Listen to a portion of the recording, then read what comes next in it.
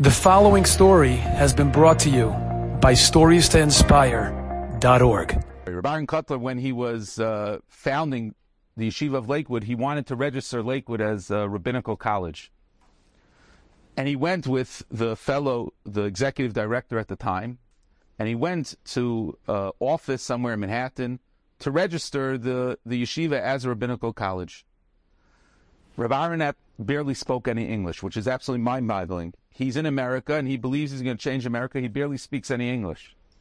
Rav Soloveitchik spoke a scholarly English. He didn't speak a practical English, but a scholarly English. Aharon Kotler barely spoke any English.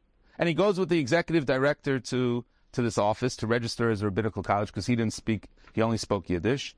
And the executive director is asked by this WASP bureaucrat, he asks him what it is. He says, we want to make a college for rabbis. So he says, what's going to be the curriculum of the school? What are the goals of the school? So he explains to him, we're going to study rabbinic texts as well as the Old Testament in order to train Jewish teachers and rabbis. So Aharon grabs the bureaucrat by his shirt sleeve and he says to him in a heavy Lithuanian Yiddish, what are you saying?